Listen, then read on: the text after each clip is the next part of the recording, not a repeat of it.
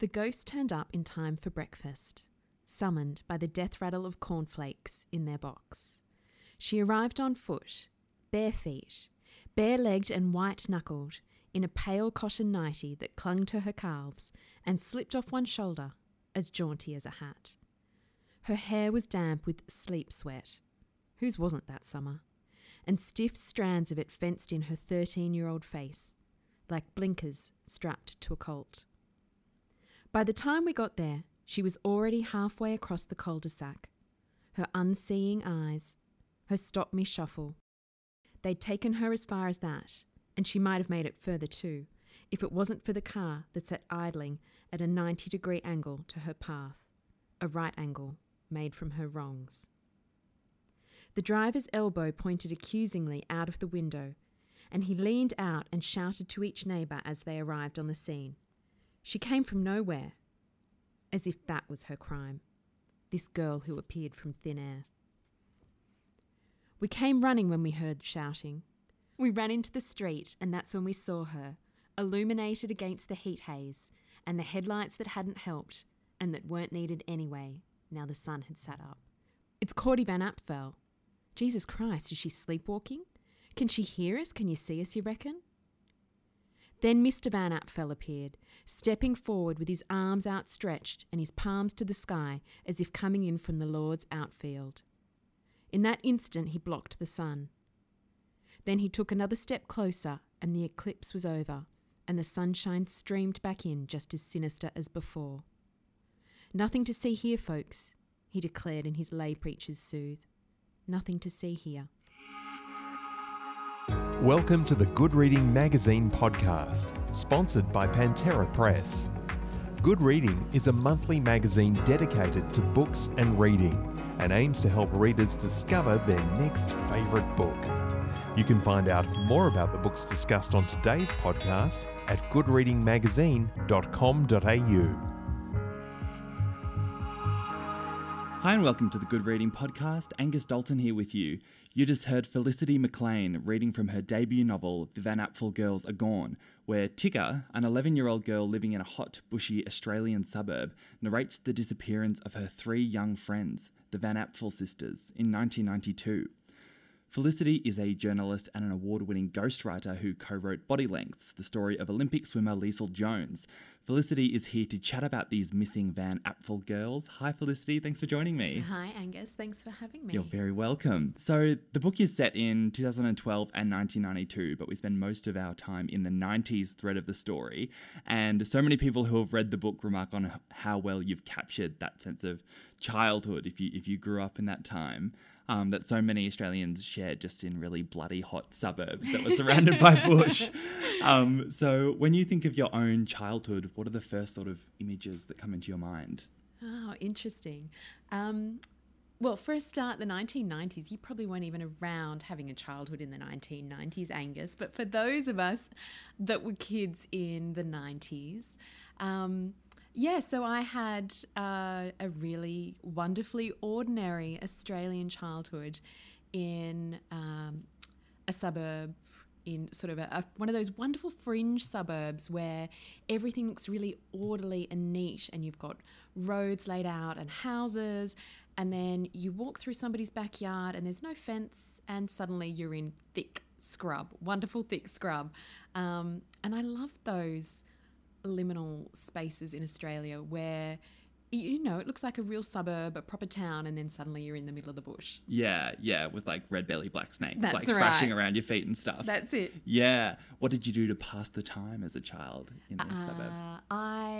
So because it was a bush suburb, we spent a lot of time making cubbies and roaming around in the bush. We had a lot of freedom, so we were allowed to play outside a lot.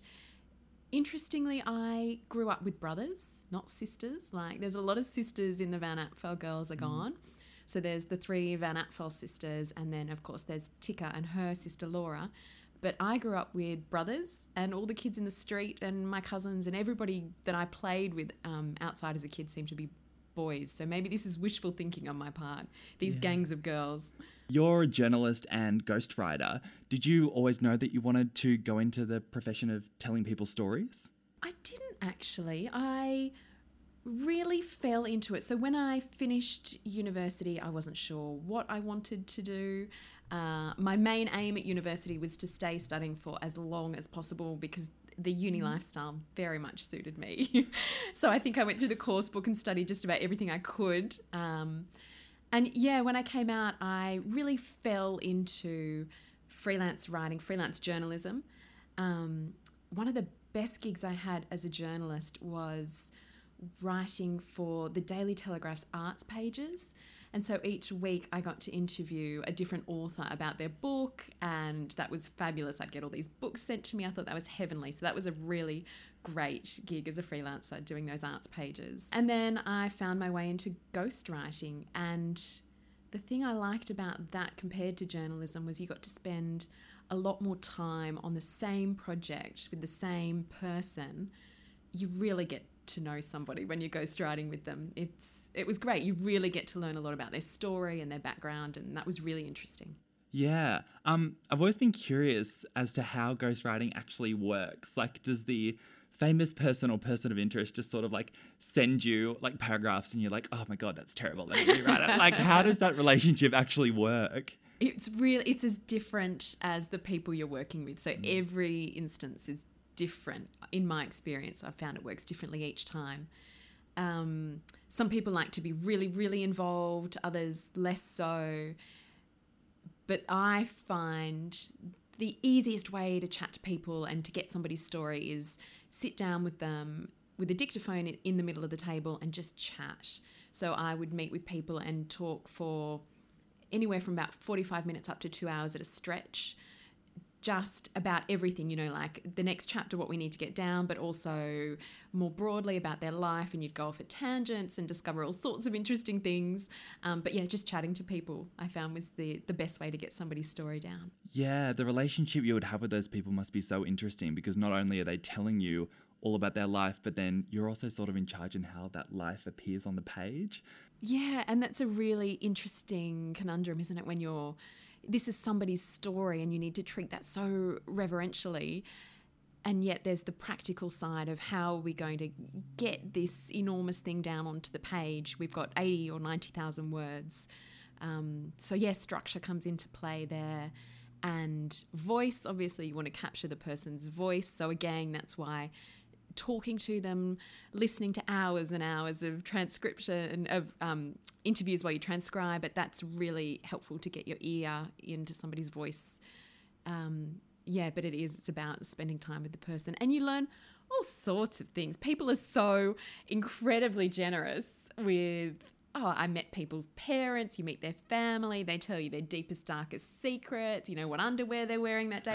Amazing things people tell you when you're a ghostwriter. It's hilarious. I was going to bring up the interviews that you've done with authors as well, because some of the authors you chatted to I've read were like Lee Child, Nicholas Sparks, Kathy Lett, like some really fantastic, huge authors. Now that you're an author yourself and a novelist now as well, was there anything you sort of came across in those interviews, or any bits of writerly wisdom that these people imparted to you that helped with writing? I know for a start that I'm much more comfortable asking the questions than being on the receiving end. Sorry. It's very strange to go from being a journalist to this side of the table. I did. I got to interview I remember being such a fangirl when I interviewed Irvine Welsh. I was so nervous I couldn't get the questions out. The thing that comes through, and you hear these things all the time, it sounds trite, but it rings so true. Reading. Everybody I spoke to who was a successful author was reading all the time. They'd have, I just read this amazing thing, or did you see that article by, or they were just always voracious readers. Everybody seems to have a different way of going about it, but has struck on a way that works for them. Like, I'm really into writing between, 8 p.m. and 10 p.m. at night, or I find I can only work in the morning with a cup of tea, or whatever it is, but they've sort of hit on a discipline that works for them. Yeah, that reminds me, I think I was reading an interview or listening to another interview that you did, and one of the things that I hear a lot of debut authors say that always shocks me and just makes me admire them so much is how often that they've slipped in their writing to those early hours of the day before their real life begins, getting up at 3, 4, 5 a.m. And you are one of those people, right? That's how The Van Apfel Girls was written, in the early hours of morning. Yeah, I'm not naturally a morning person. I think I was coming off the back of having very small children, so I was pretty sleep deprived to begin with. So I thought, let's roll with this. But yeah, I wrote primarily between 5 a.m. and 7 a.m. That was when the bulk of it was written, and somebody pointed out it has a very dreamy feel to it, and I wonder if that was because of the state I was in when I was writing a lot of it. That sort of semi-awake, coffee hasn't quite kicked in yet. Yeah, I wouldn't even be able to string a sentence together, so that's incredible. Okay, so tell us about this book, The Van Apfel Girls. What sort of kicks it off or kicks off the action of this book? Okay, so this is narrated by Tika, who is a girl living in the suburbs. Tika is 11 1/6 precisely, and that's kind of the person that Tika is. She likes to know what's going on. She's inquisitive. She is precise. And she tells the story of the three Van Apfel sisters, Hannah and Cordelia and Ruth, who live just at the top of her cul-de-sac and who disappear one night during the school's outdoor concert by the river and are never seen again.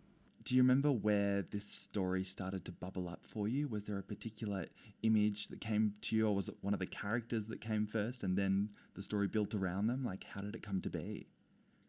I guess the thing I started with was mood, really. So going back to what we said about that dreamy mood, I really wanted to write a story that was kind of ethereal and slightly eerie at the same time, that can't quite pin it down quality that I love about books like Picnic at Hanging Rock by Joan Lindsay and Jeffrey Eugenides' The Virgin Suicides. Those slightly left of centre but very dreamy stories. So I started with the mood, and that was what I wanted to try and create. And from there it was the narrator's voice, Tika, that came to me next. And I thought, yes, this is the person that can guide us through this dreamy story. I heard that before maybe you even knew that there was a novel in this idea, that you'd accidentally sort of put yourself in the situation of reading out a passage from the story to a group of people at a writers' festival. Yeah, what happened there? Right. I backed myself into a corner with that. So I was invited to be part of the Sydney Writers' Festival in 2016. I was on a panel for emerging writers, and the theme for the event was creativity and place. So how did the geography of your childhood influence your writing? And this event was being held at the Brian Brown Theatre in Bankstown, which is a great theatre in Brian Brown, the actor Brian Brown's honour. So Brian was the host that evening, and we were all sitting on stage in this panel, and it was I was up there with Nakia Louie and Zoe Norton-Lodge and all these brilliant writers. I really didn't have a whole lot to contribute to the theme because I was a ghostwriter. I hadn't written anything under my name at the time, which was how I found myself reading from my novel to the assembled 200 or so guests. And I was really clutching at straws here. This was a novel that existed mostly in my head. I just had about 5,000 words. And so I read out this passage about the valley and the bush, and, how this was sort of loosely inspired by the valley of my childhood. And I thought I'd survived. I thought I got through the panel session, and then right at the end they had question time, and this tall figure right in the front row was first on his feet, and he had some questions. It was Brian Brown. Oh my God. And I know. And he wanted to know what was my novel called and where was it headed next and what happened next and all these things. And I said, oh, that's a really good question, Brian. It's always the Q&A section of a writers' festival where everything goes off the rails. So, that's right. That's it, isn't it? Yeah. But not in your case, I guess, in the end. So thank you, Brian. Wow. That's right. Such a cool connection. Yeah. So you were saying before how it's kind of funny that the young people in this book that you spend so much time with and that narrate it are all sisters. So you've got Tika and her sister Laura, and then obviously the Van Apfel girls are all sisters. But you grew up with brothers. So why do you think you gravitated towards writing about sisters? Yeah, that's an interesting question. I'm not sure that it was a deliberate strategy from the outset. Yeah. I mean, the thing that I like about the narrator Tika is that she's not necessarily a really girly girl. She could be... somebody said to me, actually, they thought they were going to find out, have it revealed that Tika was actually male. I guess it's a kind of androgynous nickname. So, yeah, I did want her voice to be quite broad and not... I didn't want to pigeonhole her in any way. It's interesting because it just struck me as I was reading a section of the Van Apfel Girls where Tika and Laura are over at the Van Apfel Girls household, and they're all sort of just sprawled out on the lawn together and sort of, just having this very sort of normal chat, I guess. Yeah, what do you want to do? What do you want to do? Yada, yada, yada. And I just realised, wow, this is like the first time I've sort of read about a gang of kids like this with no boys present. Yeah. It was weird. And also, somebody asked me, why did I deliberately intend to set out and write a story about rebel girls? And I thought that was interesting because I wouldn't say that I necessarily did that as a strategy. My feeling towards it is more, well, why wouldn't we have a story about girls? Like, I read stats recently, I think it was the BBC did a survey, and something like less than 50% of protagonists in kids' books are female, way less than 50%. And something like only 1 in 10 females in kids' books have a voice. And they're talking about picture book level. But this is something that we see right throughout all books, this sort of predominance for books by male authors to be reviewed more than by female authors. They get more column inches in newspapers, things like this. So, yeah, maybe this was a subconscious feminist statement that they are all rebel girls, but then why should it be unusual, I think, that we're reading a story about so many girls? Why is that even a thing? Yeah, absolutely. That's what makes it so awesome to read. One of the many things. So you brought up Picnic at Hanging Rock before. And of course, whenever we're talking about children going missing into the bush, this book comes up. I actually haven't read Picnic at Hanging Rock. What's all the fuss about? Oh, it's fantastic. It's fantastic. It is, and it's also just such a brilliant movie. The Peter Weir film is brilliant. Yeah, so I really wanted to bottle some of that quality that, so you can hear the panpipes coming off the page, quality of Picnic at Hanging Rock. And there are some deliberate nods in the book too. So the cul-de-sac where the kids are growing up is called Macedon Place, which is a nod to the Macedon Ranges where Picnic at Hanging Rock is. And of course I have a valley in my story where they go missing, which is an inverted rock in a sense. And Tika is often referred to as Tika or TikTok, which is again a bit of a nod to. So Joan Lindsay was really into time. One of the themes of Picnic at Hanging Rock is time, and she apparently in real life, Joan Lindsay had the ability to stop clocks. She would walk into rooms and quite commonly clocks would stop in her presence. Ooh, spooky. I know, right? Yeah. What a talent, what a party trick to have. So the name Tika is a bit of a riff on this idea of time and TikTok and how she never quite let go of the story of the Van Apfel girls. Yeah, that's so cool. I wonder how many sharp-eyed people are going to spot those little clues that you've hidden. I love stuff like that, yeah, little it's Easter fun, eggs. Yeah. So another thing we talk about when kids go missing, and maybe why Australia has such a fascination with stories of children going missing into the bush, is the Lindy Chamberlain case. You referenced that in the book. Did you relook at that case specifically while you were writing the book? I did. I went back to it, and it's interesting because that case... I was sort of conscious of that being a part of my childhood. Like, I remember in the background, the news would be on and adults in the house would be talking about it. And I had to double check that. As an adult, I thought, did that really happen? Was the Lindy Chamberlain case still playing out while I was a kid? Am I remembering this right?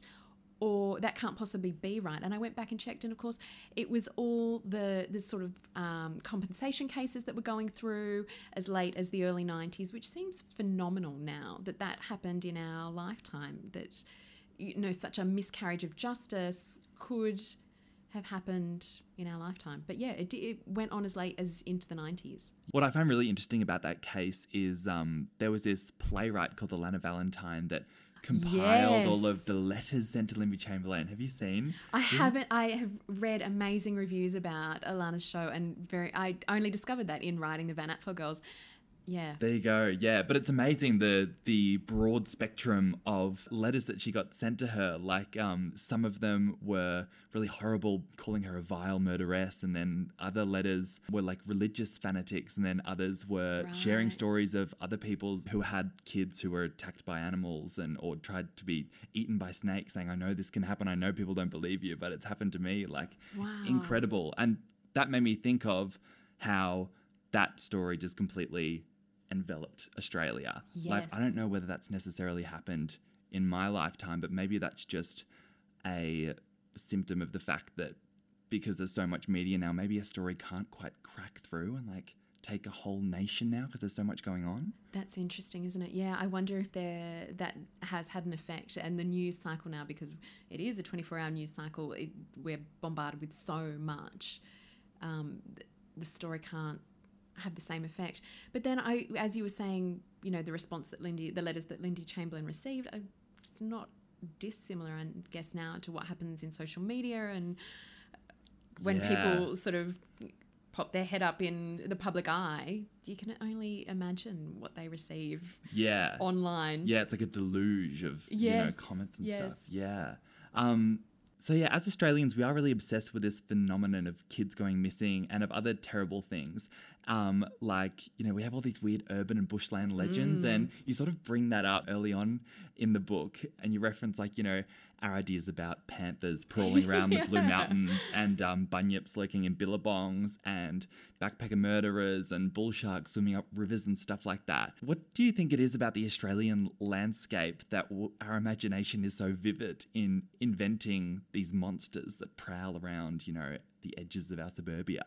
Yeah, that's interesting, isn't it? I read up a little bit on Australian Gothic in literature while I was writing this book, and there's an academic, Jerry Turcott, who's written some really interesting essays. One is called Kangaroo Gargoyles, I think, about Australian Gothic and our sort of obsession with these things that you're talking about.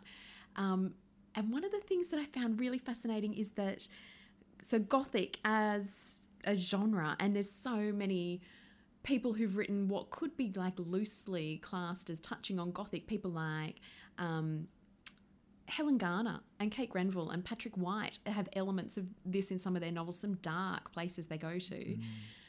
I love this idea of, we live in such a sunny, beautiful country, this gorgeous sunny landscape, and yet we're really interested in these dark things. And maybe it is that sort of juxtaposition that, because of the light, the dark is darker. Maybe it's our landscape is crying out for this sort of, I don't know. But the trope of the lost child comes up again and again, doesn't it? Yeah, it's absolutely. something that really resonates with Australians. Yeah, I love that because the light is so bright that the dark is darker. I love that. Well, maybe more on the lighter side of things, as we were talking about before, so many people remark about The Van Apfel Girls Are Gone, this thread of nostalgia, like no matter what age they were in 1992, how well it transports them back to that time. What are sort of some of the things that you slipped in there, the props maybe, that you put in there to sort of signify that it is that time of the 90s? Yeah, that was a lot of fun, actually, the nostalgia side of things. So the food, for a start, is, and I've had a couple of people say they have done book clubs with this book and only had 1990s food. That which is a lot such of a fun. good idea. So I love that. Bust out the Jats crackers and the Redskins, because this is the 90s. So the food. So everybody's, cooking rissoles or mincemeat or potato salad and iceberg lettuce and those sorts of things. And the kids, at one time, they have having a slumber party, a pool party, slumber party, which is, what everybody did when they were kids in Australia growing up in the suburbs. And at this slumber party, they decide to have a seance using a Monopoly board as their Ouija board. And they're all walking around with their towels rolled up on their heads and, eating cheesels off their fingers. So the nostalgia piece was a lot of fun. Yeah, absolutely. For me, it was like the mention of Sunny Boys. Immediately, I was like, that is like a relic from the 90s. It just took me straight back. And somebody's playing a Game Boy. I was yes, of Game course. Boys. Yeah. That's what we did in the 90s. Played the Atari and the Game Boy. Yeah. And did seances on Monopoly boards. I didn't quite get that far, but that's an interesting one. So As you know better than anyone, writing a book or a novel of any kind is such a gargantuan task. So as you were writing The Van Apfel Girls, what was it that kept you going? Like, why did this story want to be written? I always had in my mind that it was going to be ultimately unresolved in terms of where the Van Apfel Girls had gone. So I knew that I was working towards an unresolved or an open ending. So it's open for interpretation. So readers, throughout the novel, there are several plausible suspects, several plausible scenarios, but it is ultimately unresolved in terms of where those three girls are. So I knew what I was writing towards. So that kept me going. And yeah, I guess it's one of those things where you get a certain... I don't know, there were times when I was more enthusiastic about writing it than others, times where getting up at 5 a.m. was a more appealing idea than other days. You get to points where you were so far in and you think, oh, I'm not sure I can finish this, but I've got, 40,000 words on the page. There's no turning back now. Yeah. So I'm sure that's a common thing with most novels. There are points at which you think, oh, what am I doing? What have I started? Too late now, though. That's Gotta right. keep going. Yeah, got to keep going now. That's very interesting, working towards an ending that isn't really an ending in the stereotypical sense. Why did you want to work towards an ending that was unresolved? Oh, I love those sorts of books and films where, when you finish watching a movie and then you sit up for another 2 hours discussing it with the person next to you or going onto social media and going, well, what did everyone else think? Or I love those. Oh, really? You saw it that way? I had a completely different interpretation, or no, as if they were guilty. It was this person over here. So I love those sorts of books and films where the reader is a part of the creative process, where their understanding of character and their interpretation of the facts as they're given to them matters. So I really wanted to create something that was open-ended and where there are shades of grey. But at the same time, you need to have a certain amount of resolution. I, didn't want readers to be throwing the book across the room in frustration. So the story, I guess you can say it's not a whodunit, this novel. The real story is the story of Tika and how she comes back as an adult and how she grows and develops and whether or not she is going to come to some level of acceptance or understanding. And in that sense, the narrative arc is resolved. I guess it's sort of more realistic in many ways as well, because so many of these cases don't end in a red bow at all. Absolutely. Yeah. Felicity, before I let you go, I would love to get some book recommendations from you. Once people have read The Van Apfel Girls Are Gone, what should they read next? Oh, excellent. What have I read recently that's great? I have just finished, I've gone back into the classics and just read Robert Drew's Our Sunshine, which is an interpretation of the Ned Kelly story, which is fantastic. I also just read Daisy Jones and the Six by Taylor Jenkins Reid. And also I've just discovered Lauren Groff. I started with Fates and Furies and that was fantastic. Yeah, I heard a lot of good things about that book. Excellent. Well, thank you for those, and thank you for coming. It's been a pleasure to have you, and I've had the best time reading The Van Apfel Girls Are Gone, so it's really exciting to have you in. Thank you so much, Felicity. Thank you very much for having me, Angus. Thanks for tuning in to this episode of the Good Reading Podcast. The Van Apfel Girls Are Gone by Felicity McLean is published by Fourth Estate. It's out now through all good bookshops, including Good Reading's online store at goodreadingmagazine.com.au. Catch you soon!